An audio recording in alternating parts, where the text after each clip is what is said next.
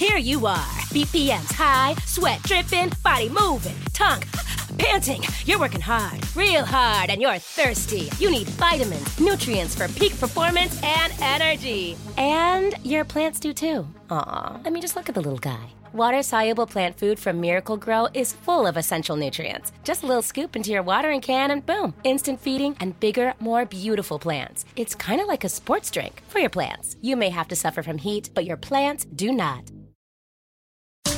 Welcome to The Megyn Kelly Show, your home for open, honest, and provocative conversations.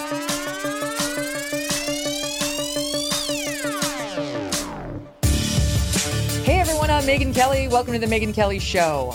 Idaho murder suspect Bryan Kohberger in court just a short time ago, waiving his right to a speedy preliminary hearing. He will get a preliminary hearing, but it will not be ASAP. The judge setting a court date for June 26th. This will be the point at which prosecutors can present the evidence they have, trying to convince the court that this case should go forward. They will almost certainly get it, and we will go forward with a trial. June 26th, of course, more than 5 months from now. We know that DNA played a role in helping to identify Kohberger as the accused suspect in connection with the murder of these 4 Idaho college students on November 13th. They were murdered, according to the affidavit, between 4 a.m. and 4:20 a.m. in the middle of the night. It was basically a 16-minute window of time in which someone went into their home, went up to the 3rd floor where they murdered 2 girls, went down to the 2nd floor, murdered 1 girl and her boyfriend, and left the other 2 women reported to be sleeping in that house as roommates alone. One we now know from the affidavit says she did see him. She laid eyes on him as he left the house, saying he had a surgical mask on, the kind we wear during COVID, that she remembered he had bushy eyebrows, medium build, and that was basically what she remembered about him, dressed in black. There is reporting that something called investigative genetic genealogy may have played a part in actually nabbing this guy. And today we are thrilled to have one of the world's top experts in that field join us for the show. What started as a hobby has literally changed lives. CeCe Moore is now bringing justice to victims and getting violent criminals off the streets by the 100. I mean, wait until you hear the numbers. Often helping solve crimes that have baffled police for decades. And we will discuss some of them and how this method of crime fighting has become absolutely integral to putting criminals behind bars. CeCe Moore says there will be no more serial killers because of this. When I first interviewed her back in 2018, she had just started working on criminal cases. At the time, 6 cases she worked on had led to arrests. Today, that number has ballooned to over 250 solves. About 200 of those have identified violent criminals. The rest involve unidentified Jane and John Does, many of whom were victims of violent crime. Think about it. Sometimes they find bodies, including young victims, teenagers who have gone missing, who are on milk cartons and so on. And we never know what happened to these kids. Well, CeCe Moore is helping put some names out there in connection with these victims and giving families the closure they need, never mind spotting the actual perpetrators of the crimes. CeCe Moore is a genetic genealogist and founder of DNA Detectives. She is also chief genetic genealogist at Parabon Nanolabs, the incredible lab that helps solve these crimes. CeCe, welcome. Great to see you again. Thanks for having me on the show. It's been a long time.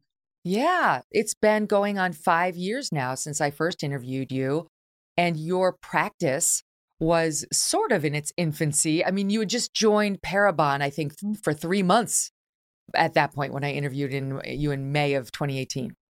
Wow, it's been quite a wild ride since then. Yeah. I'd been a genetic genealogist solving mysteries for many years by that point, but I had just started working with law enforcement. Right. And so let's just give the audience, I love this piece of your story, the background of how you got into this. It's not like you got a PhD in criminology. It's you had never been a cop or an FBI agent. Explain how you got into this and sort of help discover this. Well, I had always loved genetics and genealogy, 2 separate things. And I was thrilled when I found out in the year about little after 2000 that a company called Family Tree DNA was offering DNA tests for people who wanted to use it to learn more about their family history. And so I started reading about what they were doing. And at the time, I didn't have a lot of money to test. So I didn't start testing immediately. I just kept up with the brand new field and what people were learning about it. I was building my own family tree using paper records, the paper trail, we call it, which is how all of us started. All of us who are interested in genetic genealogy started by building our own tree. That wasn't something I had done when I was really young. I was extremely busy with all sorts of different pursuits. It was something that I did when my oldest niece, was about to be married, and I was trying to think of what would be an interesting gift, a unique gift. So I thought, I'll build our family tree. Aha, right? Famous last words. Never finished it. She never got that gift. But that's what got me into it. And the combination of two things that I was really passionate about was so fascinating to me. And so that was really the beginning of my involvement in genealogy and then genetic genealogy. Mm-hmm. So how did it turn to crime fighting? Well, that's a long story. I guess we have quite a bit of time. But very early on, when I became involved in this, I was aware that there was a huge amount of potential. When we first started with genetic genealogy, we were only using more limited type of testing. The Y chromosome testing, which traces your father's line, and mitochondrial DNA testing, which traces your mother's line. And it was quite limited. And a few of us started asking, could we use autosomal DNA? So autosomal DNA is the type you inherit from both. Let me stop you. Hold on. Yeah. Hold on. Because I want to make sure I understand it.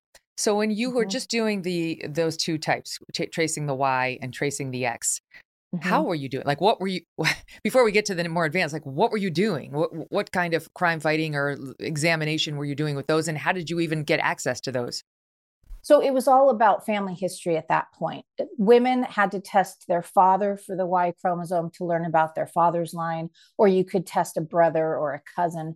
I tested my mom's first cousin, so I could look at her direct paternal line, my maternal grandfather's line, tested my dad. What you're trying to do is see the origin. And when you say that, forgive me for interrupting, I just want to make sure everybody understands. When you say test them, like I'm going to have my brother tested for his Y chromosome, what does that mean? What do they do? Like a cheek swab, or how do they test it?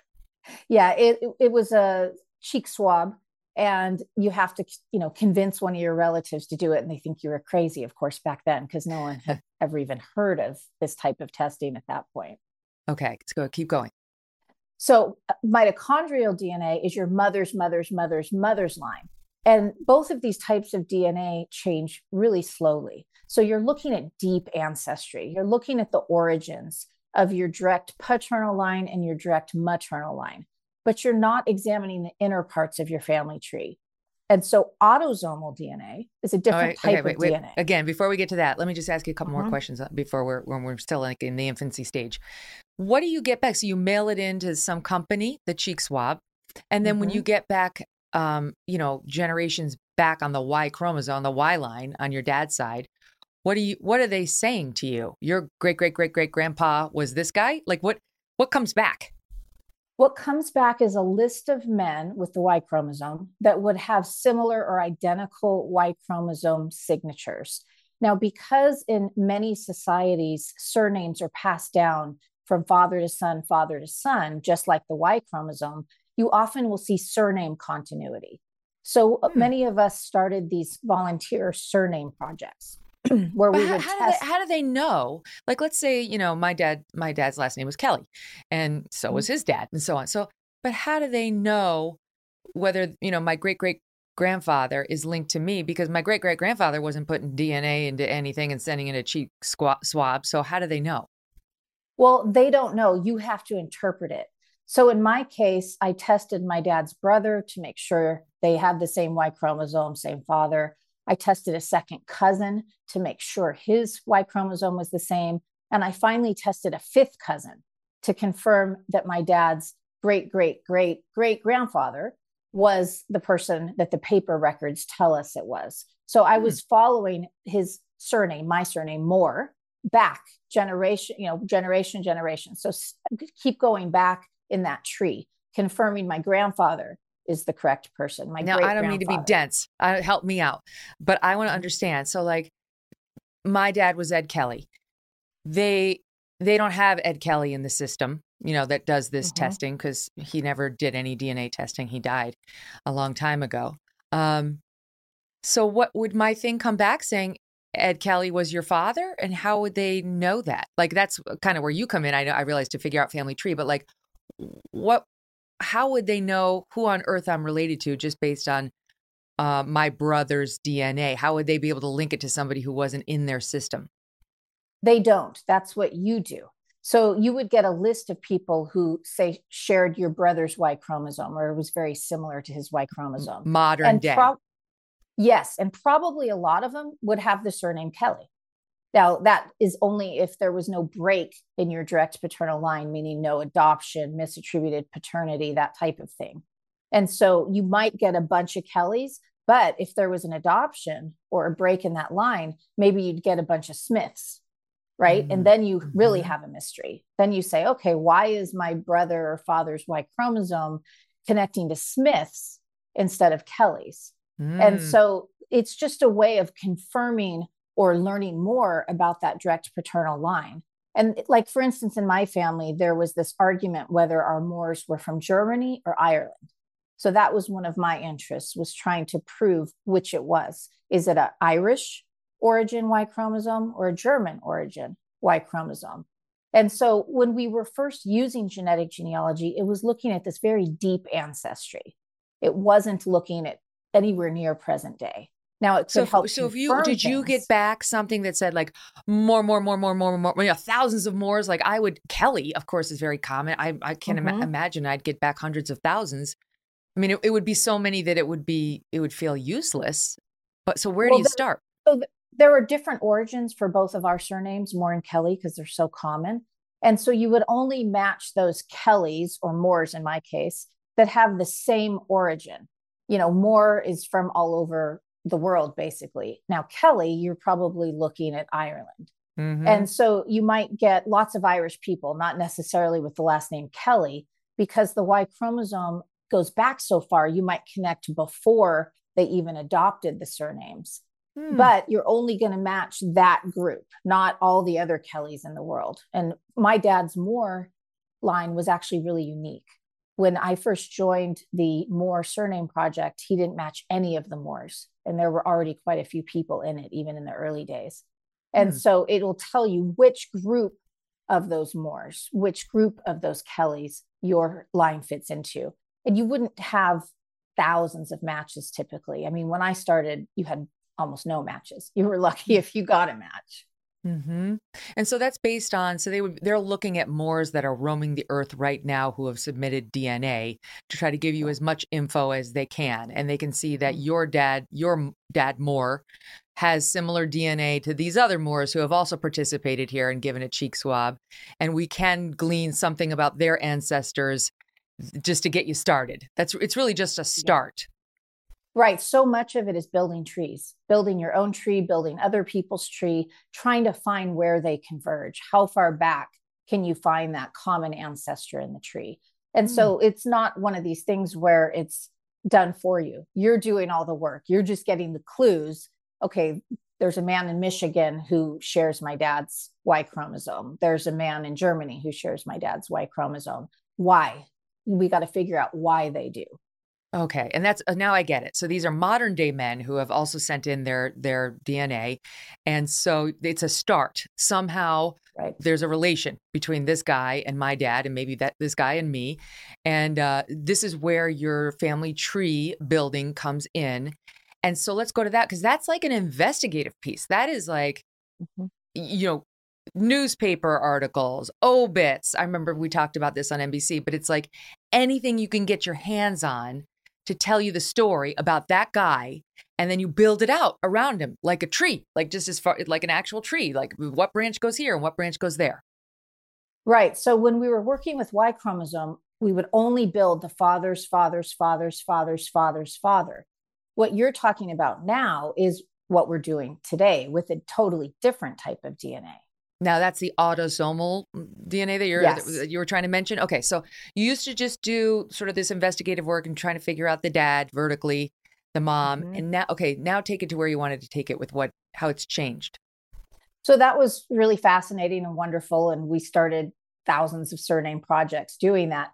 But for those of us that were hungry for more, we really wanted to be able to explore those ancestors in the middle of our tree, not just those lines.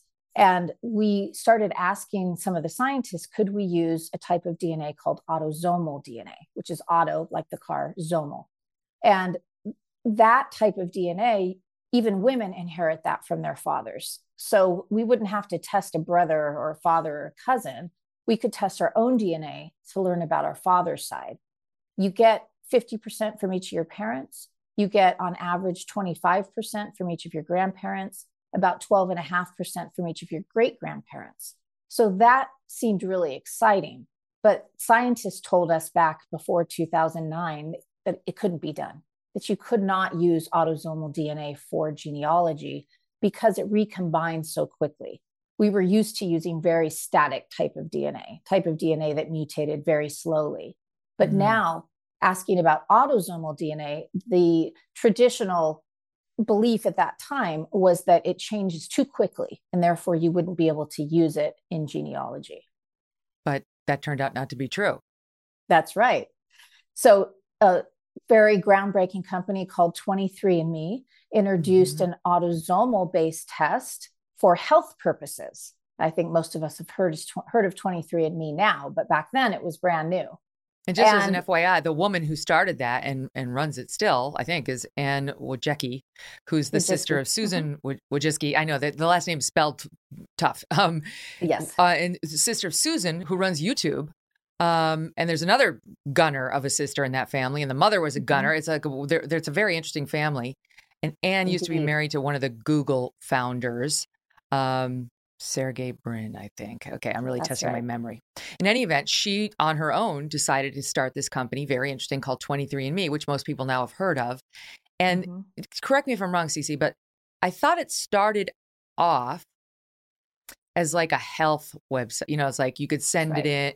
People who wanted to know, am I going to get Alzheimer's or what am I prone to, would use 23andMe to figure out, based on your genetics, what you're not necessarily guaranteed to get, but what you're prone to get. And now it's just branched out well beyond that. Right. So Anne wanted to democratize our access to our own genetic information, which her purpose was different. It was for health information. She had worked on Wall Street in that sector and was discouraged about profit making on our health and wanted to give people the power to be able to work with their own genetic information and learn about their own health and take charge of that. And so her goal was very different than mine and my field. But we saw what she was doing and said, well, wait a minute, can we test our own autosomal DNA at her company and see if we can use it for genealogy? And so that was really early adopters, people that had been engaged in genetic genealogy with these other types of testing and wanted more. We just wanted to see if we could learn even more. And there's so you were asking 23andMe if they would help you out on that in that goal, or we didn't have to at first. We just had to buy what was a very expensive test back then. And in that case, you spit in a tube. This is saliva collection instead of a cheek swab, and mail it in. And back then you could share with anybody. You could share your information and you could check and see if you shared any DNA with someone. So we started looking for shared segments, so long identical segments of DNA, those A, T, C's, and G's lining up in a row. Because if you had that, it meant you likely had a common ancestor somewhere in your family tree. And it opened up the inner branches for exploration. Now, we didn't know if it would work at first, but at the same time, they had a very forward-thinking scientist named Mike McPherson at 23andMe who created a beta test of a tool called Relative Finder. And there, they compared everyone in their database against each other to see if they could find those long segments of identical So DNA. Yep. Yep. And they did. So it's really interesting because, some people find 23andMe, Ancestry.com controversial. They're worried that the government's going to hold on to your DNA and all that stuff, whatever. But they don't get enough credit for being sort of seedlings for crime fighting in the way you're talking about now. Now, they don't work with law enforcement. We'll get to all that. It's just that their innovation should be credited for helping give birth to this new lane of DNA exploration, which is putting tons of criminals in jail. Right. I don't think they want credit for it, but they certainly do deserve some credit for it. I went to them very early on, just shortly after that time that I'm discussing now, and asked if they would be willing to accept crime scene DNA into their database. And they schooled me very quickly and sent me to her general counsel, Ashley Gold, at the time. And we had about a 3-hour-long conversation about why that wasn't something that they wanted to do, why that wasn't part of their business plan. And so because they know people are paranoid about this. They know people, it's for all sorts of reasons. Not like everybody's a criminal or worried that their brother's a criminal, but there are some of those. But it's also just distrust of government and just, they're not government, 23, but it's just like distrust of having your information out there in the 21st century and where it could go. So I can see why they don't really want to be the assistant on this. And we should just make clear now, we'll get to it later, but it's a different database that you use for your analysis and your crime fighting. It's not 23andMe. It's not Ancestry.com. Though I will say some of my favorite stories on NBC were the 23andMe stories or the Ancestry.com stories where people, because it's well beyond looking into your health history now, it is finding long lost relatives and like the identical twins. That those were some of my favorite stories. You think of going to 23andMe, you get your results back and it says, you have an identical twin. And we did some reunion shows of some of these women. It was, I'll never forget that stuff. Great stories. Yeah. I mean, it's just an amazing tool for any type of family mystery, missing family members. It's incredible. But at that beginning, it was very clear that we would never fulfill that potential unless we got lots of people to take the test, which is obviously one of the reasons they didn't want to involve law enforcement, especially at that early time. And that made a lot of sense to me as well. Now, coming from media and marketing, I knew that the only way that we were going to be able to build these databases to where we could actually solve mysteries was by sharing positive DNA testing stories. And so I started working with 23andMe and on my own independently to promote positive DNA testing stories. So if someone made an amazing discovery or even an upsetting discovery that led to, a more positive outcome, these were things that I was starting to pitch to the media on my own, but 23andMe was also getting inquiries and they would send them my way a lot of times. We would have meetings with, for instance, a very early meeting with the 2020 producer. She reached out to 23andMe and they said, hey, CeCe, come on up so you can tell her some of the stories of the things you're finding in this database. And so because sometimes it goes a different way. Sometimes it's like, why is there no link between me and my dad? Like that's awkward too. Now, and that's happened to millions of people now. There's over 40 million people that have taken these direct-to-consumer DNA tests. And it's a pretty high percentage, surprisingly, that have found out that their father was not their biological father or their grandfather, one of their grandfathers was not. And so I don't know if people realize just how many people have made that shocking discovery from direct-to-consumer DNA testing. Oh, what a tangled web we weave, right? Some of those secrets, women in particular, in these cases, are keeping. Maybe you feel it's better left unsaid, maybe not. Maybe it gives you the chance to connect with somebody whose genetic background or other background would be really interesting and helpful to you. You never know. It's a personal choice. So just to move it forward, you wind up, you're using a website, not 23andMe, not Ancestry.com, called GED Match. And my understanding is the way you populated this GED Match, because you point out you need as many samples on there as possible, is by encouraging people who are into this, who would like to connect with other relatives, to take their 23andMe, their Ancestry.com results and upload them to GED Match. and to widen the chances that they'll connect with somebody. Right. So GEDmatch was started by two friends of mine, Curtis Rogers and John Olson, back in 2010, 11.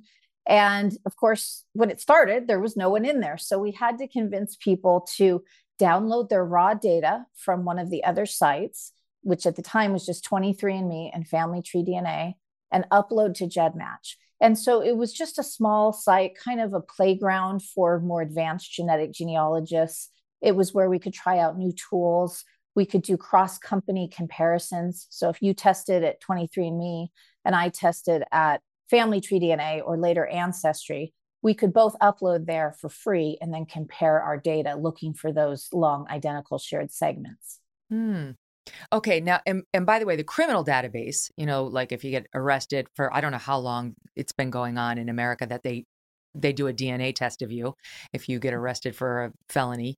Do you know how long they've been doing that? And are those results also uploaded to GEDmatch? They are not. So law enforcement has their own database, which is based on a different type of DNA marker than what we use in genealogy. So they're not comparable. They've been doing it for about, well, it depends what state and which jurisdiction. So about 25 years. Some started earlier. I've helped identify 2 serial killers who were put to death in Texas in 1999, and neither of them were in the law enforcement database, which seems shocking to me. But I've since learned that it was kind of hit and miss at first. It took some time to get it off the ground and collect those samples from violent criminals. And so here's what's crazy. Sure. Yeah. Here's what's crazy. And we're going to get to some of the cases that you've solved, but some of them are using DNA from crimes in the 70s, and that's semen or blood or what have you. And it really was very forward thinking of law enforcement back then, before they had any idea what we'd be able to do in 2023 to save all that stuff in, not sadly in every case, but in a lot of the cases, making crime solving 50 years later possible. Yeah, we owe them a huge debt of gratitude because they couldn't have possibly understood just how valuable that physical evidence was going to be. I've actually worked cases back to 1958 now. Whoa. I mean, yeah, quite a bit before I was even born. And so it's just amazing what can be done in those cases where the crime scene investigators were so forward thinking. They collected things they couldn't have imagined how powerful they would be today. How long does DNA stick around? Like 58. I mean, I think there's probably a hierarchy on the samples, right? Like you'd rather have semen in a rape case than, I don't know, touch DNA. You tell me, but right. How long does it last? Well, that's a really good question. I mean, we can analyze ancient remains, right? When they dig up some old royalty and things, or accidentally run into the one under the car park, there's still DNA there. So it just depends on the environment, how something was stored or where somebody was buried, as to how long that DNA will survive. But it can survive for hundreds of years in some cases, even thousands. I mean, look, they've been able to analyze the genome from Neanderthals. So wow. DNA lasts a very, very long time, but it absolutely depends on the environment. And so back to the crime fighting element of this. So now you're getting more advanced. You've got the new, the GEDmatch, which is getting bigger and more useful. And now can you just briefly describe how you do start filling in the tree, how it's become, this is the tool that now that you're using to fight crime? Yeah, let me also mention we have one other database that we can use with law enforcement, and that's Family Tree DNA. The original pioneers of genetic genealogy decided that they wanted to help law enforcement as well. Now, it is the smallest database, unfortunately. Even though it was the first one, it's the smallest one. And so the databases we can use are the 2 smallest in the field. That's GEDmatch, which has about 1.5 million people in it, and Family Tree DNA that has about 1.25 million people in their autosomal DNA database. They have 3 different databases. How many in GEDmatch? GEDmatch has about 1.5 million, but that's all? Only about a third of those are opted into law enforcement matching. So we can only use about 500,000 to identify violent criminals. That's incredibly small. I mean, I'm even more Right. impressed that you've solved all these crimes with such a small sample size. So, Yes. It's like stepping how, back into 2014 when I was first trying to solve family mysteries, adoptions, and things like that. It is very difficult. It's very challenging. so give us an actual example that's easy to understand of how you've used this to solve a crime. Mm-hmm. So we get the unknown individual's DNA from the crime scene. It might be semen, blood, saliva, even touch DNA. And we have to send that to a private lab. So none of the crime labs have the capability to create the type of DNA profile that we need. The law enforcement databases, as I mentioned, are based on a type of genetic marker called an STR, single tandem repeat. And we use SNPs, which is a totally different type of genetic marker, a single nucleotide polymorphism. And so we have to start from scratch. And that means there has to be DNA left from that crime scene. If they've used it all up, then we cannot do genetic genealogy. So it goes to a private lab where it is analyzed. And just like they would analyze it at, say, Ancestry DNA or 23andMe, we need it to be compatible with those profiles because that's the type of profiles we're going to compare against. So it's about 700,000 to 800,000 genetic markers across the genome. And then it goes to our bioinformaticists, our scientists. Now, because these are degraded, mixed, contaminated samples, these are not like if you spit in the tube and you have this perfect DNA sample. These are non-optimal samples. And so we need something called bioinformatics, which we have an amazing scientist, Dr. Ellen Graytack and Dr. Dr. Janet Cady, it's Parabon, that work with that degraded DNA to try to repair it and make it as similar to a file as if you and I were to spit in a tube and mail it in. Once we have that, we upload it to GEDmatch and or Family Tree DNA. It's compared against all the people there that are opted into law enforcement matching, and we get a list of matches. Now, those matches are typically going to be really distant relatives, and that's because these are really small databases we're working with. So the chance of a close relative of a suspect are very small. So we're lucky if we get a second cousin or a few second cousins, sometimes closer, but mostly we're working with third, fourth, fifth, sixth cousins and beyond. And we can predict what the likely relationships are based on how much DNA someone is sharing with that unknown person. You can see the percentage. Okay, so this is fascinating. And then you draw the family tree. So if you got a sixth cousin, you got to start drawing a family tree. And this is actually funny for me because I know who my sixth cousin is, or at least one of them. And it's somebody famous. It's somebody famous. That's the reason I know, because somebody actually did the family tree. And we're like, oh my God, we're related to her. It's Loretta Swit. Hot Lips Houlihan. You're around my age, so I know you know who that is, of MASH fame. So she and I are related. It was so fun. She did a Barnes & Noble book signing up on the Upper West Side when I lived there. And I popped in and told her we were long lost cousins. She could not have been nicer. Oh, but that anyway, is so funny. Let's say I committed a crime, but you didn't know it was me, and Loretta had uploaded her DNA to GEDmatch. So now you're looking for me. You don't know it's me, but you find Loretta Swit is the sixth cousin of this person, and you start doing these concentric circles around her, right? That you just start to do like, who are all the people she's related to, and her aunts and uncles are related to, and that's so much work to finally get to the possibles. So there's a little bit more efficient way to do it, which is I'll say, okay, I've got the list of who's sharing DNA with the suspect, but who on that list shares DNA with each other? That's really important. So it's not just who's sharing with the suspect, but who is sharing with other people on that list. So say matches 1, 3, and 5 share DNA with each other. If I can build all their family trees, I should be able to identify their common ancestor.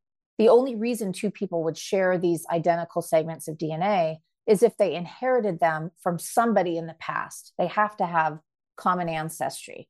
And so if I can identify where that DNA comes from, which of the great grandparents are further back, then that gives me one piece of my unknown person's tree. And so I create what's called genetic networks. I'll group the matches into networks of people that are sharing DNA with each other, or clusters. And each of those clusters will represent one branch of the unknown person's family tree. So we start piecing it back together that way. Maybe I'll have one set of great-great-grandparents, one set of great-great-great-grandparents. Maybe if I'm lucky, I can identify great-grandparents. And then I have to find that one person or set of siblings that is related to all of those matches and descended from those sets of ancestors. So it's like reverse engineering someone's family tree and eventually their identity based on their ancestors. And then do you get to the step of, let's take the Idaho murders, where it's like, okay, I know it could be, somebody in this cluster or this cluster or this cluster, but hey, there's a guy in this cluster who lives within 10 miles of the murder site. Like, do you use evidence like that to help narrow it down, or you're only in the, genetic genealogy field? It depends how much data you have. If you have enough matches that you can connect to someone's mother's side and their father's side, maybe 3 or even 4 of their grandparents' lines, you can narrow it down to just one immediate family. But because these databases are so small, we often don't have that. So say we could only identify one set of his great-grandparents or great-great-grandparents. In that case, we would have to then do what's called reverse genealogy, identify all of their descendants and look for their descendants who are the right gender, age range, maybe live in the right area, drive a white car.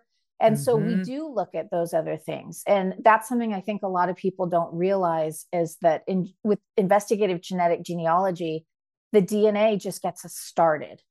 Without someone's family tree, it's meaningless. Without being able to identify the descendants of the common ancestors we identify, it's meaningless. So we're looking at location. Location's huge. We look for the one branch of the tree that maybe moved closer to the crime scene. And 99% of the time, we find someone who lived right there within 10, 20 miles, sometimes within 1 mile. And so that's a really powerful part of it. And then we use phenotyping at Parabon, where they can predict eye color, hair color, skin color, even shape face. And so we use a lot of different factors to narrow it down further when there isn't enough in the database to point us at just one person or one family. So that phenotype, that's very interesting, because that's something you can do even if there's no match, right? Like if you get DNA and you run it through GEDmatch and there's just nothing comes up, the DNA is still useful to you. That's right. So we don't have many families or individuals in GEDmatch or family tree DNA that are recent immigrants. And so it's really difficult to identify someone if they were born in another country, or their parents or even grandparents or great-grandparents were. And so there are some cases where it's not viable to perform genetic genealogy, but Parabon can still perform the phenotyping and still create this image of what someone might look like. Now, it's not meant to be photographic, but it's meant to give you their traits. And so it is used in quite a few cases where there just aren't enough matches, aren't enough data for genetic genealogy. That's amazing, what I have found is where it's most powerful is in conjunction with each other. So maybe I narrow it down to 10 males who all descend from these common ancestors. And then I can look which ones have blue eyes, brown eyes, which ones have blonde hair, maybe red hair. And that can really help to narrow it down, because we want to give as few people as possible, right? We want this to be efficient, and we want to keep innocent people out of these investigations.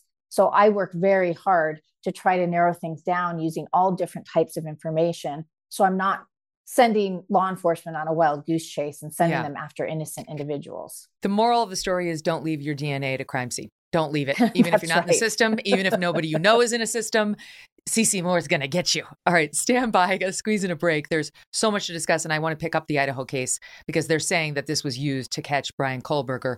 We'll talk about it next. Let's talk about Idaho. This is, of course, on everybody's minds.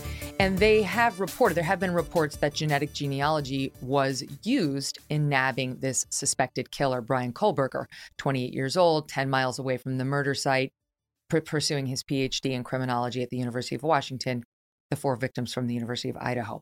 They have only told us so far that DNA was detected on one button of the knife sheath that they tell us in the supporting affidavit for the warrant for arrest was found next to one of the victims. One button on a knife sheath. So that's kind of interesting. It's kind of surprising, I would think. I would think there'd be more DNA at this site. So what does it tell you that they're zeroing in, first of all, on just that one little button, as opposed to on the body of the 4 victims, on the bedpost, on the door handles, right? What does it tell you?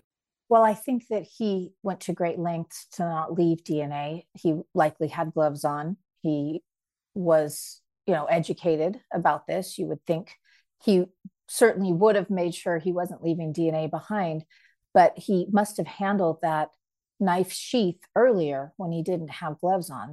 That's my guess. But I also want to point out that they don't have to reveal everything they have in the affidavit, and you know that, of course. And so I think it's very possible they have additional DNA. And even if they didn't, they might by now, because I'm sure they've been going through all of that physical evidence batch by batch, sending that to the Idaho Crime Lab and trying to detect any additional DNA. So I don't think we'll really know what they have until this case progresses. And hopefully they will find more DNA or already have.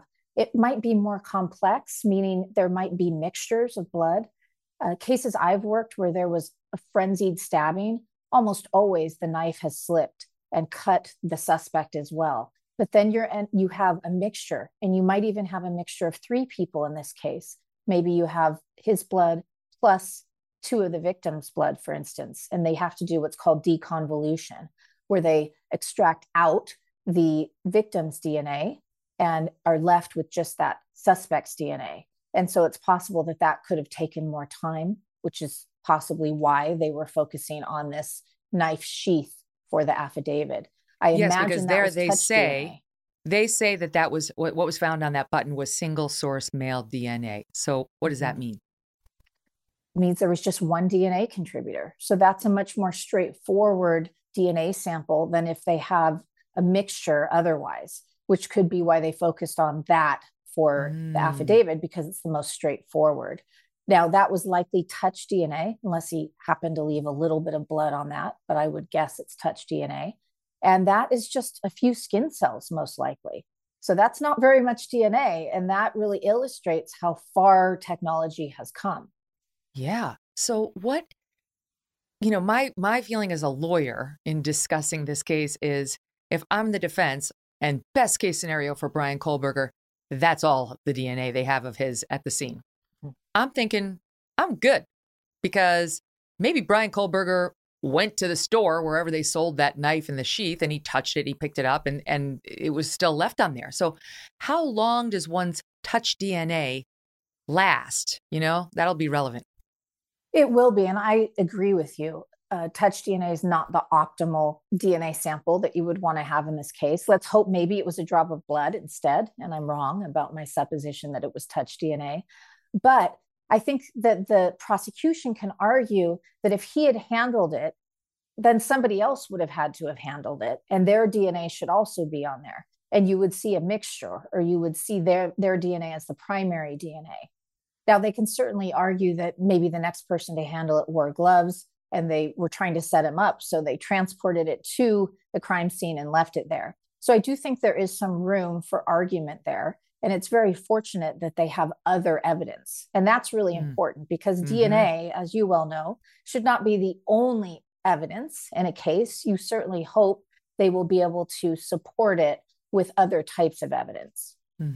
This is, we're going to get into this on our legal panel tomorrow, but this is why all the surveillance tape of the car and so on is relevant. But I will say, it's not open and shut. It's definitely not open and shut. There's all sorts of things around that crime scene. There's a Walmart, there's a 24/7 grocery store.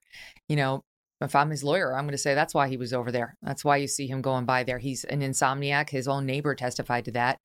Not testified, but said it to reporters. In any event, we'll get into that tomorrow.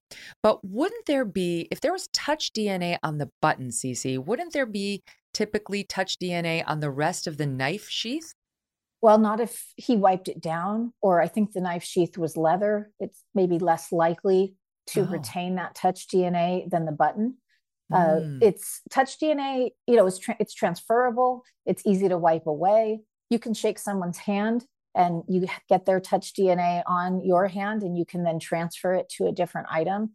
And so it is more, transitory or transferable, and it's harder to detect. So I'm not sure they would find it on the leather. And Mm. also, he might have wiped that down. I mean, I'm surprised he didn't wipe the whole thing down. Yeah, he might have So, forgotten about the button. So if mhm. they found, and we don't know what the order of events was. We don't know if they found the white Hyundai Elantra and linked it to Brian Kohlberger, or if they got onto him from this touch DNA. But if it was the latter, they have a couple of, let's say it's touch DNA, a couple skin cells that the lab Mhm. tech sees miraculously, and good for him or her. And they run them into their law enforcement database first, I would assume. Let's say there's no hits. As far as we know, there was some sort of, well, I don't know. Like Brian Kohlberg doesn't have a criminal record as far as we know. Right. I don't know that his father or anybody else does. So then what? Then where do they go from there? Well, there had to be enough DNA extracted by the Idaho Crime Lab that they were able to split that and send some of it to the private lab that would have created the genetic genealogy profile. And so there must have been, enough, but even that could be a tiny amount. So they would have created their profile, their law enforcement court admissible profile at the crime lab, and then sent out what was remaining to a private lab. They would reanalyze it from scratch and create that genetic genealogy profile, which I believe was likely sent back to the FBI investigative genetic genealogy team. So I think it's very likely they did the genetic genealogy in-house. We saw how closely involved the FBI was in this case. And they've been training agents all over the country since you and I met to do this work. So for almost 5 years, the FBI has been training their agents to do it. I suspect Mm, strongly they kept this in-house, but they would have had to use a private lab to create that profile. okay, so that's, and I want to ask you what you mean by create that profile. If you mean, I'm going to take a break, but if you mean Mhm. create the, this is what the suspect looks like, or create the, he's got relatives and here they are. We're going to pick that question up right after this break. Love going through it line by line because it's really fascinating and it's absolutely going to dominate the news cycle over the next year as we go to that preliminary hearing and then ultimately the trial. CeCe Moore stays with us on this and other cases coming up. And remember, folks, you can find the Megyn Kelly Show live on SiriusXM Triumph Channel 111 every weekday at noon East. Full video show at youtube.com/Megyn Kelly, along with clips, audio podcast, wherever you get your podcasts for free. Go check it out at Apple, Spotify, Pandora, Stitcher.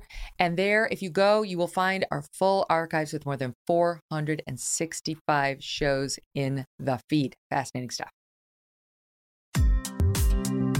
So, CeCe, the question we left lingering before we went to break was, if they get, let's say it's touch DNA, some skin cells from the button of that sheath, and they don't get a hit in the criminal database, then they send it most likely to a private lab and come up with a profile.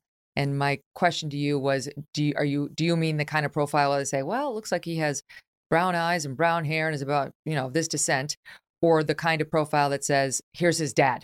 Actually, neither. It is a profile of genetic markers, somewhere between probably 500,000 and a million genetic markers of those SNPs, those single nucleotide polymorphisms that I mentioned earlier.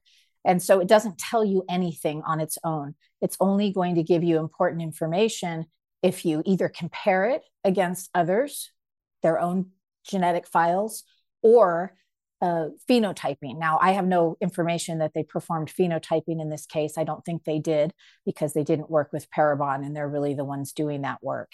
So they would have created that SNP profile that looks just like if you spit in a tube at Ancestry or 23andMe and mailed that in and got your own raw data file. All right. But if they don't have a hit in the database, in any database, private or otherwise, to connect the DNA to, then they're out of luck unless they can zero in on a particular source of DNA and do a comparison, right? Right. And so you're always going to get matches in the genetic genealogy database. But if they're way too distant, if it's too small amount of shared DNA, then you're not going to be able to perform genetic genealogy on it. So everyone has matches, but maybe not close enough matches. And then you're right. If you could not use genetic genealogy to point toward that suspect, they would have to try to find him in other ways and then collect his DNA or a close relative's DNA and compare it against that original profile that was created by the crime lab. We don't know what results they had if and when they ran it through the private lab. We don't know whether somebody in Kohlberger's family had given DNA, had uploaded DNA. We just don't know the answer to that yet. We are told that they collected a sample of garbage outside of Brian Kohlberger's father's home. He went back and stayed with his mother and father from December 15th forward to the day of his arrest, December 30th, after his cross-country tour with his dad. Ride home. By the way, latest reporting is that the FBI was tailing him as of that date. Still denying that they were behind those 2 traffic stops in Indiana. But the FBI now, CBS reporting, was tailing him and was tailing him via, the Easy Pass. And they said fixed wing aircraft. So it's possible there was an aircraft following him. Fixed wing would mean not a helicopter. And through other means. So they were on to him by December 15th, according to this report. So they go to the dad's house and they say that they got the garbage outside of the Kohlberger house and that there was a match to the dad. In other words, they had DNA. They compared it with the DNA from the knife sheath button. And what they were able to tell was with 99.9996 accuracy, this DNA on this knife sheath belongs to the father of the killer. Do I have that right? Right. And so this is pretty common when investigative genetic genealogy has pointed law enforcement toward a certain individual or family. And they'll do what's called a trash pull. If they can't just follow that person and pick something up that they dropped, then they'll typically resort to waiting for that person to put their trash out on the curb. And most states allow this. It's considered abandoned at that point. And then they go through the trash and try to find an item that might have DNA on it. But when it's a home like this, a household where there's multiple people, they don't know exactly whose DNA they're going to get. So in this case, they found a male sample of DNA and tested it, and it wasn't the suspect's. However, they were able to perform what is basically a standard paternity test comparison to the profile from the button on the sheath and determined that that individual's DNA from the trash was the father of the individual who left his DNA behind at the crime scene. How certain do you think they'd be? They're saying 99.99%. How solid is that? Well, it's been accepted in courts for decades to establish paternity. It is extremely confident, as we saw by the number, 99.9998%. So that means that there's basically no one else on earth that could be the father of that individual. Okay, so the real challenge for the defense lawyers is to say, they will try to say wrong. It wasn't him. You messed it up. You did something wrong at the lab. Your lab procedures are faulty. But the best line of argument is probably, we don't know how that got there. Now, by this point, that would become irrelevant because they would have collected his DNA upon arrest and done the direct comparison, the 1-to-1 against that court admissible genetic profile that is the one they originally compared against the law enforcement databases. Once they got the 1-to-1 match, the paternity match wouldn't matter anymore, or any genetic genealogy that was done previously would all become irrelevant because they'd have that 1-to-1 match. And that's when we hear those numbers like 1 in 300 trillion chance that it's anyone else in the world. And then still, but my comment stands though, because the defense lawyers would be faced with saying, yes, well, that DNA, first of all, your testing stinks. They'll attack the testing. Remember OJ, they'll still attack it. Barry Scheck, all that. But then they'll also just say, even if it's correct, we don't know how that got there. Maybe Brian Kohlberger touched that knife in a store, that sheath in a store. Then the killer bought it, used gloves, never touched it. It is interesting. Like, this guy is a criminology student. He may have been wearing gloves. He may have been suspicious that somebody was tailing him and watched what he threw out in his. Because now that we know the FBI was onto him and following him, they identified the car as of November 29th as his. And from that point forward, who knows? Maybe they were waiting for him to throw something away and he wasn't. It wasn't until he got back home. And there's one report, he moved the trash from his dad's house over to the neighbor's. Which Right. is okay. Right. Yeah. And I want to circle back around to something when we talked about whether there was any other DNA left behind. When I first learned he was a criminology student, I thought he would have suited up like Dexter, to make sure he didn't leave any DNA behind. But we know from the eyewitness, the roommate, DM statement, that she was able to see at least his eyebrows. And she said he had bushy eyebrows, which means he didn't cover them. And the mask that she has described is, like you said, just one we would wear for COVID.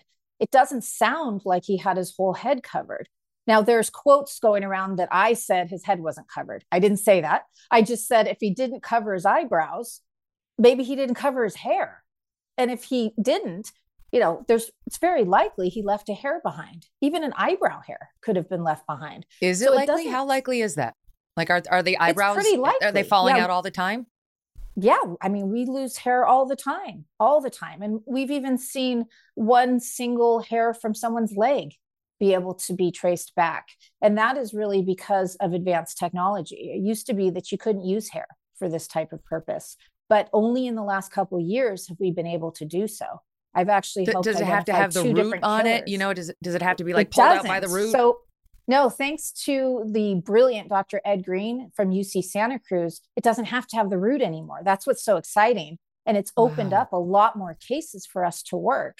I was able to help identify the killer of a kindergartner using rootless hair, and also another murder that hasn't been announced yet. And so I've been able to use just a single hair thanks to Dr. Ed Green's amazing technology. Their lab is the one that is processing that and creating that profile for me to use. So without these brilliant scientists, we wouldn't be able to even do what I do. Have you ever seen a murder, CeCe, that's this up close and violent, at which there was no DNA left behind? No, and that's why I was opining early on. I just couldn't imagine him not leaving DNA behind because it's such a violent crime scene. He stabbed 4 people multiple times. And the chances of either the knife not slipping and cutting him, or one of those victims fighting back and potentially getting his DNA under their fingernails, or just dropping a single hair, seems highly unlikely to me. So I guess, time will tell, but I think it's something that people need to think about. If you are, considering perpetrating this type of intimate, violent crime, you will leave DNA behind, no matter how hard you try. I mean, Brian was clearly educated about this, and yet he still left his DNA behind. Now, I will say people are talking about how smart he was. I don't think he was the sharpest tool in the shed. It does not sound like he planned this out nearly as well as we would expect from a PhD student in criminology.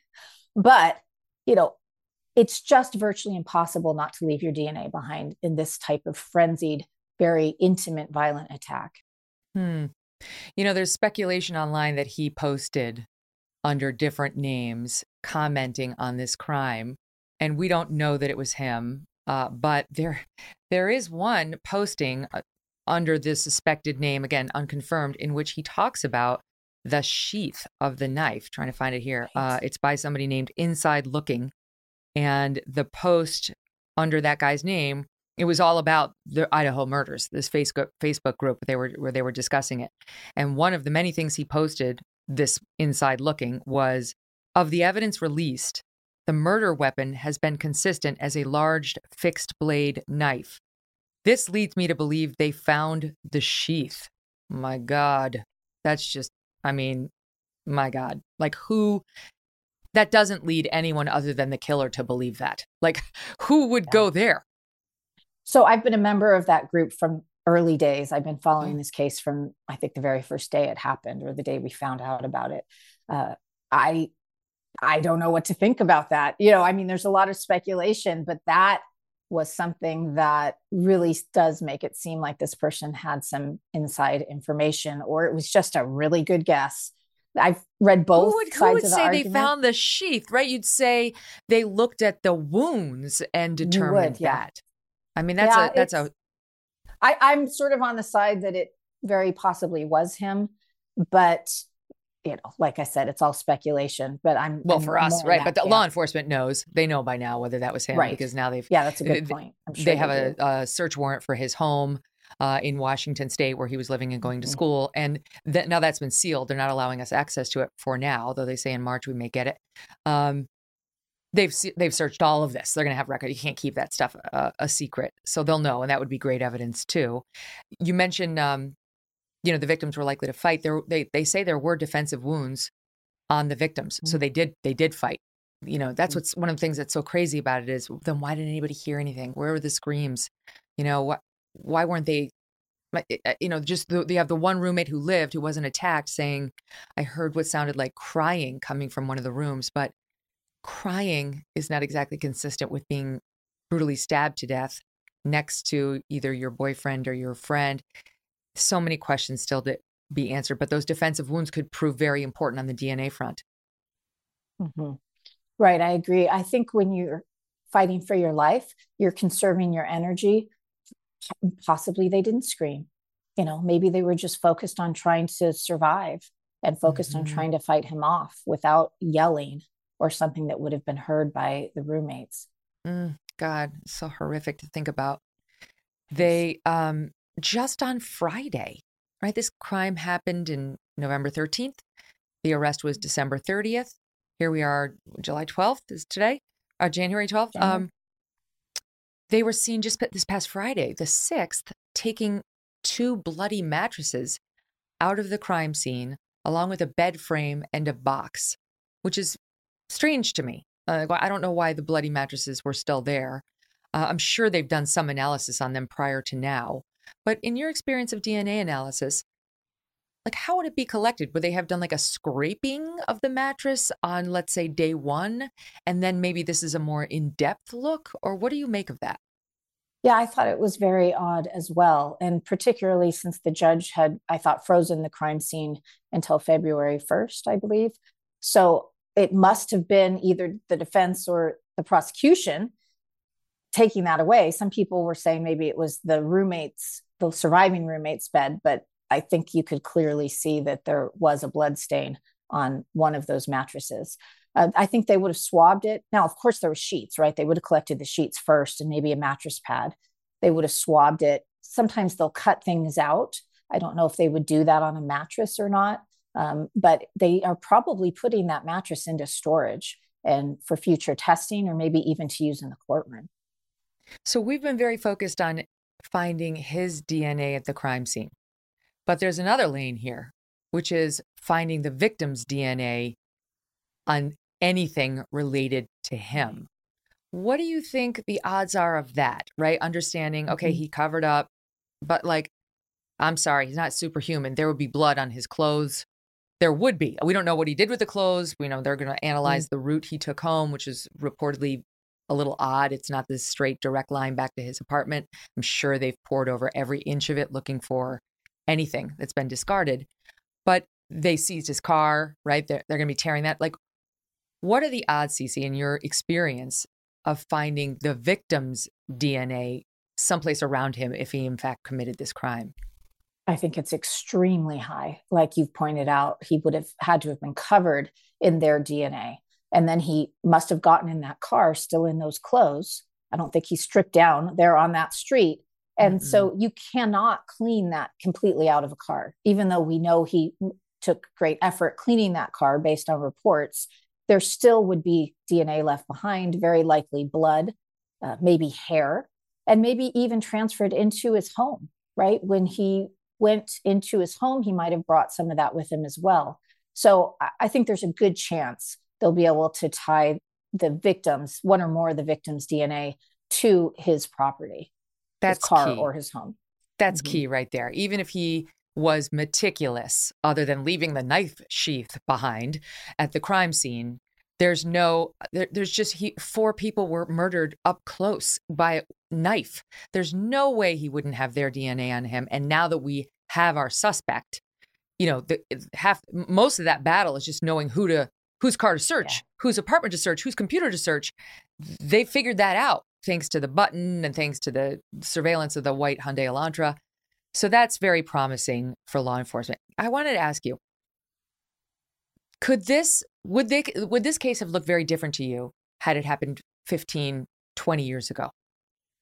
Yes, some of the detectives I've worked with have told me that they don't need me to perform investigative genetic genealogy on many of their cases, their active cases, because they have so much technological evidence. They have cell phone data, they have computer data, they have GPS data. And so that is going to be a huge part of this case. And like, we don't know, of course, if the car was what first led them to identify him or the genetic genealogy, but also just having computerized systems where you can search cars, who owns cars. When we go back to the cold cases, we often are not able to find that information. It just doesn't exist. It didn't make it into the digital age. And so the whole method of crime solving, of investigation, has advanced to such a degree that it's already extremely difficult to get away with a crime like this, even without the addition of investigative genetic genealogy. I grew up in the 70s like you. I remember being terrified of Son of Sam, who was in the news. That case terrified me because my Nana lived in the New York City area. It was all over the news. Just, you never know what's seeping into your child's head, just based on the news coverage. Of course, there was Ted Bundy. There was a Hillside Strangler. I've heard Remember you Night say, Stalker Richard Ramirez? He was in my area. I was yes. Ugh. And we haven't even covered the big ones like BTK and Zodiac. I've heard you say you don't think we can have a serial killer anymore. Like, that's the odds of that happening now are next to nil. So why? Well, first of all, what we just talked about, the technological evidence. But if even that fails, we always will have investigative genetic genealogy going forward now. And so unless someone is killing people from a distance with a gun, and even then, we might be able snipers. to. DC snipers. I've been thinking about them this whole conversation. That you get nowhere. I mean, I'm not recommending how people commit murder, but they got nowhere near their victims. It's one of the reasons why it was so hard to detect who it was. Well, then they better wear gloves when they handle the bullets, because you can pull DNA from bullet casing as well. And so it's just going to be virtually impossible to be the type of serial killer, and certainly a serial rapist, that is perpetrating these very intimate, up close and personal crimes, because you will leave your DNA behind. And if you do, we will identify you, even if it takes months or years. I recently worked the Faith Hedgepeth case out of Chapel Hill, North Carolina. It took us 3 years to identify the DNA contributor, her killer, her alleged killer, because he was born in Guatemala. And so, even those cases, we will get there. It just takes additional time. And as the databases grow, it's going to get more efficient and quicker as time goes on. And we're getting better at what we're doing every day as well. And so, that's why I don't think that we will have serial killers. There won't be Ted Bundys or Golden State Killers or Zodiac, who's still unidentified 50 years later, because of investigative genetic genealogy. This is a good incentive for people to actually upload their DNA results if you're at all so inclined. I understand a lot of people aren't, but if you are inclined, do it, and do it at GEDmatch too. Take your results from these other private companies and do it. Not saying you're a serial killer or your family member, but like, there could be the Loretta Swit. She's not a serial killer either. You could have the sixth cousin who you have no love for or real connection to, who's done something wrong. And wouldn't it be nice to have helped law enforcement nab that person? It's one of the reasons why your name came up in discussing the JonBenet Ramsey case. We had John Ramsey on the show not long ago, and he's like, I'm 78 years old. I don't have much time to see this case solved. And he said, CeCe, he wants someone like you to analyze what they say is a teeny tiny bit of DNA that is left in that case. And I don't know why there's not more, because apparently they have JonBenet's pajamas, they have her underwear, they have the implement used to strangle poor JonBenet, and the instrument. And it's been tested repeatedly and there's been no match. And I guess what he's being told is basically there's only one more test in here. Like, if we do this again and we don't get the guy, it's done. There's so little left. So just to update our viewers, he wants the governor of Colorado to allow him, as the child's father, who's been ruled out as a suspect by the prosecutor, to take this DNA and give it to somebody like you, to take it to a private lab that is the best of the best. And this seems to make so much sense to me. But he wasn't able to get the Governor Polis, to even respond to him. He told us this right before Christmas when he came on. So during that interview, he told us, this is an update for our viewers, CeCe, he told us about a letter that he wrote to the Colorado governor, Jared Polis, and he had written it like 2 months earlier, October. He asked him for a face-to-face meeting because so far he'd been getting the stiff arm from the governor, from the state law enforcement. They created this sort of, we're going to refer to our cold case unit. And he was like, that's a PR CYA cover. That's not real. And he wanted to tell the governor personally the different steps he wants taken in the investigation, including this new DNA testing with somebody like you. So it would cost the state nothing. He said he and his supporters would pay for it. Well, John came out and he told us the governor never even did him the courtesy of responding to him. I mean, how do you not respond to this grieving dad? After the interview, we promised John Ramsey that we and our viewers were going to reach out to the governor and demand answers. Why are you ignoring this man? Why are you ignoring John Ramsey and his concerns? No response for us either. We told our listeners and our viewers to do it. They did as well, reached out to the governor's office directly, demanding action on behalf of John Ramsey. Respond to the man, do something. Now, we don't know what exactly flipped that switch, but John just told us he's heard back from the governor after 2 months of being ignored.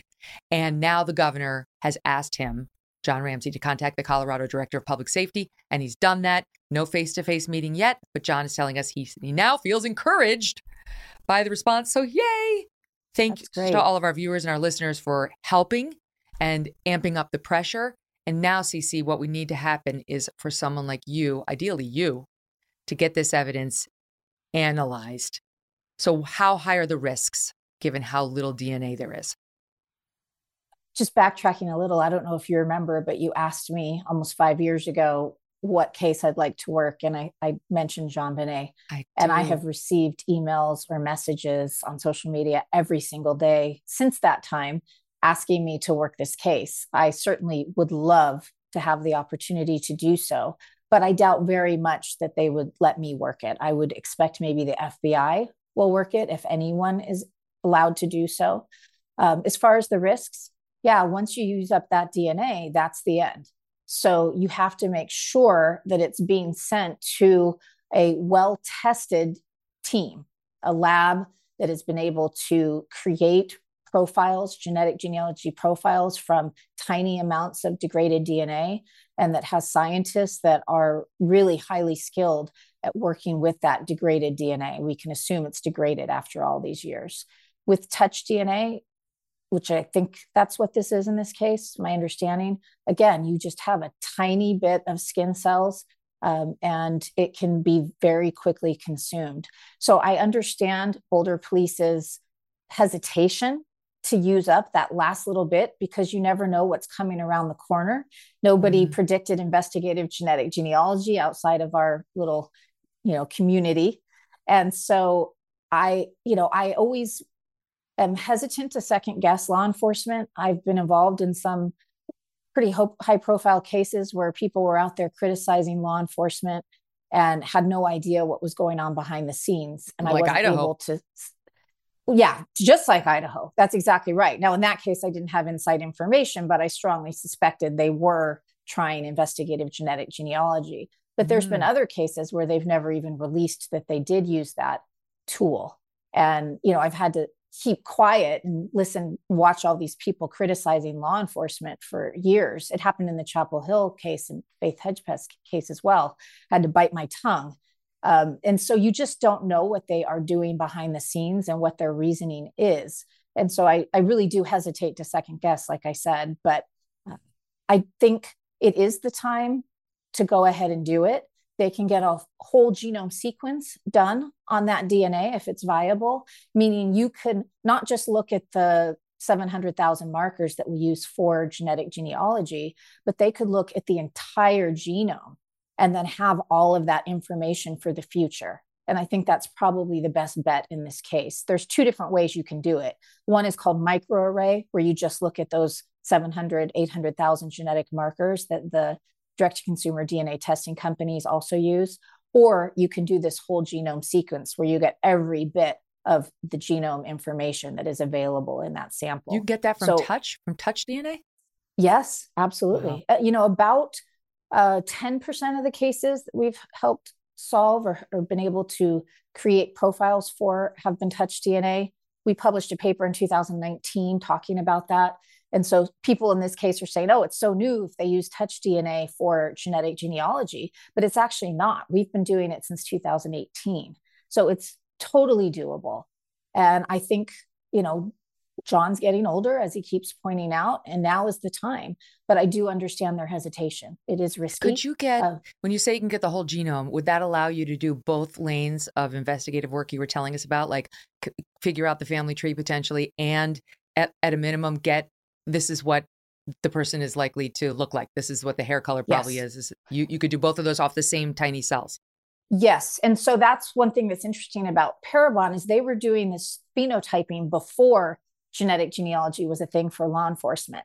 And the files that they created for that are exactly the files that we use for genetic genealogy, which is why when I joined forces with them, I had about 100 cases right off the bat because they had already created those files. They'd already gone through the lab process. And all we had to do was get permission to upload those to GEDmatch. And so, yes, it absolutely has the same information in there that you would need to predict eye color, hair color, ancestry. It is a really powerful amount of information. And CeCe, am I crazy? Maybe this may have been a different company, but I feel like when I was at NBC, Andrea Canning had this done, like on herself, and there was do you guys do a sketch, off of the info you get back? I distinctly remember seeing a sketch of Andrea. That was pretty good. Do that. That was before I was part of the company, but I think you're right. I do remember seeing that on their site. So, imagine it. We could potentially get a picture of the John Bonet killer pretty quickly if there's enough cells on this thing. That's how quickly things have advanced in the DNA line. And that case captured the attention of the nation. Everybody would like to see whoever did that brought to justice. Okay, there's more because we've got to talk about this case out of Pennsylvania. This is right where my husband's from, so he was very interested in this as well. Lancaster, Pennsylvania, and wait until you hear how CeCe Moore solved this case. One a week she's knocking out, you guys. She stays with us for our last segment. Don't go away. We've got to talk about this case in Pennsylvania. You recently solved this case as of July of 2022. Let's go back before that, though, to 1975, when the murder of then 19-year-old Lindy Sue Beechler took place. She was stabbed to death 19 times in her apartment on December 5th, 1975. She was found lying on her back with a knife sticking out of her neck. Decades went by without an arrest in the gruesome crime. They had no idea. Police were not able to solve this. As I understand it, it happened in Pennsylvania. And it was just a cold case. So you got involved in this. How did you get involved in this all these years later? Well, Lancaster Police had worked with Parabon before I even joined forces with them to create this investigative genetic genealogy service. So they had an established relationship with them. So when I came on board, they asked Lancaster Police if we could perform genetic genealogy first on the Christy Mirak case, which they had done a phenotype for. And so we uploaded that to GEDmatch. And on that case, right away, we had good matches for me to work with. Now, when I became really familiar with that case, I learned that Christy's brother and Lindy Sue's brother had taken out billboards together asking for tips on their sisters. And so I was able to help law enforcement solve Christy Mirak's case way back in 2018. It was one of my very first ones. But I felt like Lindy Sue's case was hanging over my head for years because I really felt that they both needed to be solved. They were sort of like sister cases to me, even though they were so many years apart. And I wanted Lindy Sue's family and brother to have those answers as well, like Christy's family finally did. But when we performed the analysis on that crime scene DNA and uploaded it to GEDmatch, there were no good matches. They were all very, very, very distant. So we recommended they upload to Family Tree DNA as well, the second database. Again, no good matches. And I was just so disappointed because I so desperately wanted to help law enforcement identify her killer as well. Okay, so then what'd you do? Well, because we didn't have any close matches. So the closest match we had only shared 30 centimorgans. 30 centimorgans can be a false match even. That's so distant. It could be a 10th cousin. But I was determined to try to help on this case. So just behind the scenes, without even telling the law enforcement agency I was doing it, I started building trees of these really distant matches. And instead of back? being able, going back into the 1600s. Oh and my gosh. I didn't expect I'd find common ancestors because of the distance, but I did find that they were all converging on this small town in southern Italy. And so that was really interesting to me because it was clear that the person who left their DNA behind on Lindy Sue, so her killer, her alleged killer at this point, had all of his ancestral roots go back to this one small area in South Italy. So that's pretty specific. So I started researching the migration history of Lancaster, Pennsylvania. Where did the people come from? Okay, Italy. I found that there was a club, Sons of Italy. And I started looking through their membership cards, which are digitized online, thankfully. And I found that most of the Italians who came to Lancaster came from this small town called Gasparina. Well, Gasparina is the town in Italy that the trees were going back to. Aha. So that meant that Lindy's killer likely had roots in Lancaster going back. This wasn't someone who just was passing through. This is somebody whose family had been in Lancaster for probably a couple generations and had come directly from Gasparina. And he was going to be fully Italian with full ancestry from there based on the family trees as well as the ancestry predictions we were able to create. And so I needed to find someone who had 4 grandparents from Gasparina, all 8 great grandparents from either there or close by in that region that had come to Lancaster and settled there. And so I went through all of those cards and then started building the family trees for each of the men. That's who was in that club, men. Each of those men who came to Lancaster, I built their trees forward to see who did they marry. And then I would build their trees backward to see if they also had ancestry exclusively from Gasparina or nearby. And so I needed to find somebody whose ancestors intermarried with people from their hometown. And we also had done a snapshot phenotype in that case, and he had a little bit unique traits. And I'm not sure I can go into that right now, but he had, for Southern Italian, he had sort of unusual physical traits. And so I was able to look at that as well. And it wasn't that many people who came to Lancaster from that town. I mean, there was a fair amount, but it was a very defined migration route. And it was a small percent of the overall population. So I figured if there was only, a few hundred who came over, then that was doable. It was just going to take time. Anyone who intermarried with someone from a different population group, their descendants were out. So I just kept building these trees and seeing who would fit. And then as I was doing that, each of those descendants who would be a candidate, I started doing newspaper searches on them. And one of them turned out had the same address as Lindy. I found I think it was an engagement announcement in the newspaper, and I was just blown away. What are the chances of doing this for months and months, years actually, of behind the scenes building these trees and it leading right to the same apartment building that Lindy was killed in? Oh my God. So then, this is chilling. So then you got to close the loop. Got to figure out, now you have a name. I mean, that's the big thing. Now you have a name who you think could potentially be the guy. What's the next step? There's a couple other things about him that were compelling, but because this is still an active case, I won't go into those. But I felt pretty confident, but I didn't have any solid evidence like I normally have. Normally, I can connect my person of interest to multiple matches through common ancestors, but I couldn't connect any of these people directly to his family tree, just to that hometown of Gasparina. So it was really nerve-wracking, but I still felt like it was a good enough lead to pass it on.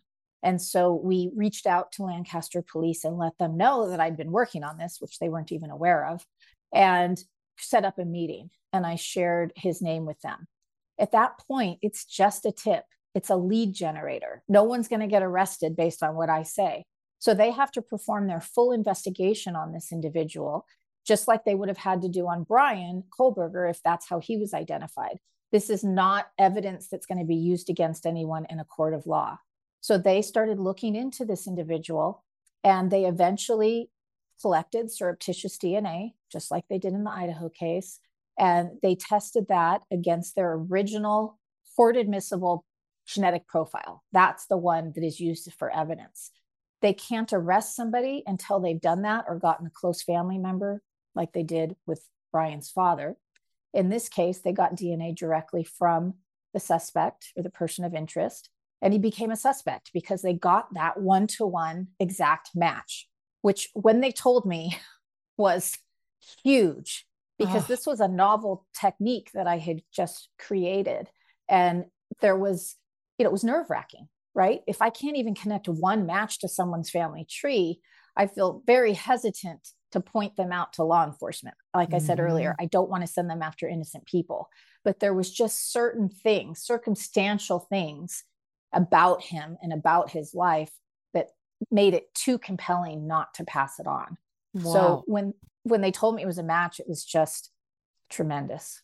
So they, according to what I read, they found him in the airport, in the Philadelphia airport. And I think that's where they got his, February 2022, they recovered a coffee cup he used and threw away at the Philadelphia International Airport.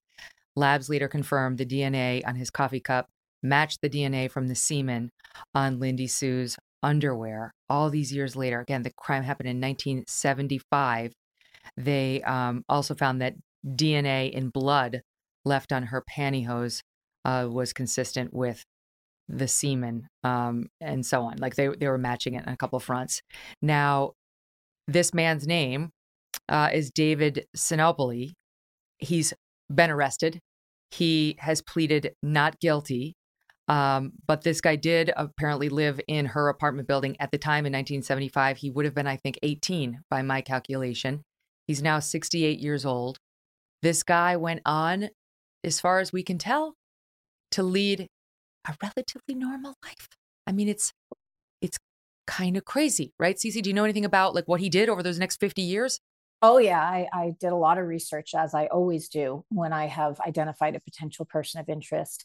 I dig through social media, through newspaper articles, through the traditional genealogical records. I use all types of different resources to learn about someone before I turn their name over. I write a really complete report with a lot of information for law enforcement in my cases. So he got married? Yeah. He had kids? Yeah, he was a newlywed at the same time that Lindy was a newlywed. They both were. Oh my gosh.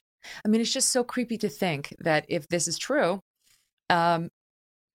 this guy committed a heinous, brutal murder and then went on to live with the secret for 50 years, probably always wondering, especially as DNA techniques got more developed, right? Yeah, whether there'd be that day. It seems like we're identifying a new type of criminal with investigative genetic genealogy. We see so many of these cases where this individual seems to have perpetrated one really horrible, violent crime and then gone on with their lives. And that's why they're cold cases, right? They were never arrested for another crime. They never got their DNA in the system. These are people that were never on law enforcement's radar at all. So, who knows what else these individuals may have done, but it certainly appears that we've identified many of these types of individuals that did something like this once and then faded back into society and lived what appeared to be a normal life. They say his friends were shocked. I mean, his family's shocked. They can't believe it. But I mean, the truth is DNA doesn't lie. I will say to the audience two things. Sperm on a, rape homicide victim. I do just want to make one more point, which is that the DA has actually allowed me to speak about this case. Normally, I wouldn't be doing so when it's still working its way through the court system, but the DA specifically asked me to speak at the press conference and explain my methods. And so I'm not speaking out of turn. Got it.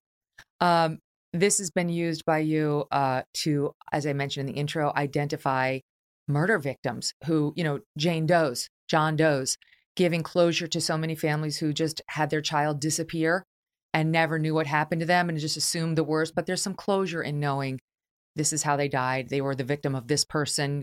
Certain deaths tied to this killer or that killer. I mean, it's upsetting, but I'm sure most families are relieved to be able to bury their loved one and so on. Another important lane of what you're doing.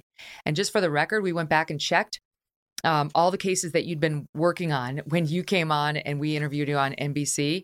There was one case involving a little girl, April Tinsley, who'd been murdered in December 2018. Again, this is after our interview. The man you helped identify sentenced to 80 years in prison. There was another case. By the way, that was the first conviction of somebody identified through investigative genetic genealogy. Oh, wow. Another guy, this is in... this is in connection with a 20-year-old Jay Cook and 18-year-old Tanya Van Coilenberg in 1987. Canadian high school sweethearts visited Seattle and were killed. You helped identify the accused killer, William Talbot. He had pleaded not guilty at the time we interviewed, found guilty in June of 2019. And that was the first jury trial to find someone guilty who was identified through IGG, investigative genetic genealogy. So these are all big firsts. Yes. It's absolutely amazing. I mean, we talked about 7, 6 or whatever cases. Every single one, the person either pleaded guilty or was found guilty in a court of law. So your track record's really good.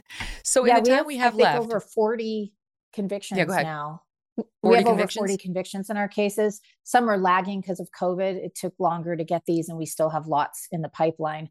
But yeah, our track record and genetic genealogy's track record in this is really phenomenal. Pretty stellar.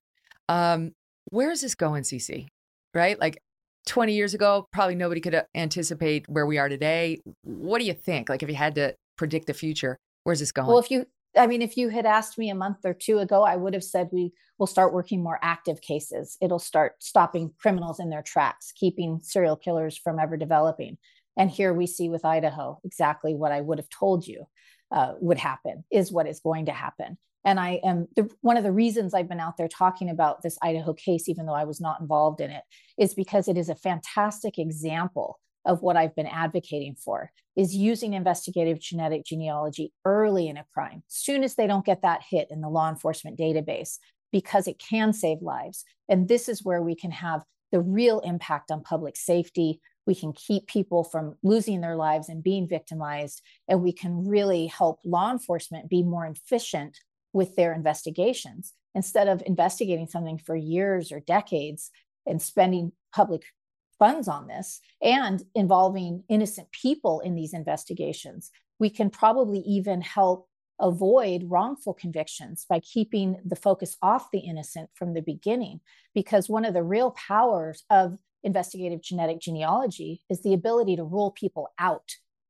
For every one of these, we focus on the arrests, but I have ruled out dozens or hundreds of persons of interest in all of these cases when I start working them. Many of those have already been under suspicion for years or decades. I've heard from lots of people thanking me for finally lifting that burden off of their shoulders. And so I think that's where we're going, is when they don't, when they run out of avenues, or they tried all the technological advances and they still don't have this individual in their sights, they will turn to investigative genetic genealogy now. It's another reminder, by the way, that when the police process a crime scene, they ought to be dressed like in hazmat suits. Given this touch DNA, they can't go anywhere near it without suiting up from head to toe to make sure that they don't disturb anything. Think of it. I mean, it's like... You're right, because we have had some cases that trace back to law enforcement officers or people that were involved in the case. And so that's unfortunate when that happens.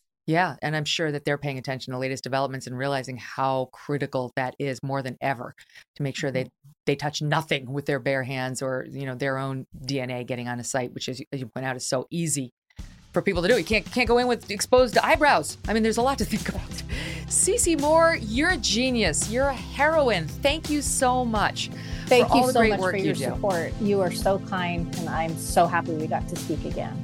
Oh, likewise. And saying a prayer that it works out between you and the John Benet Ramsey investigation. They need you. All the best to you. Thank you so much.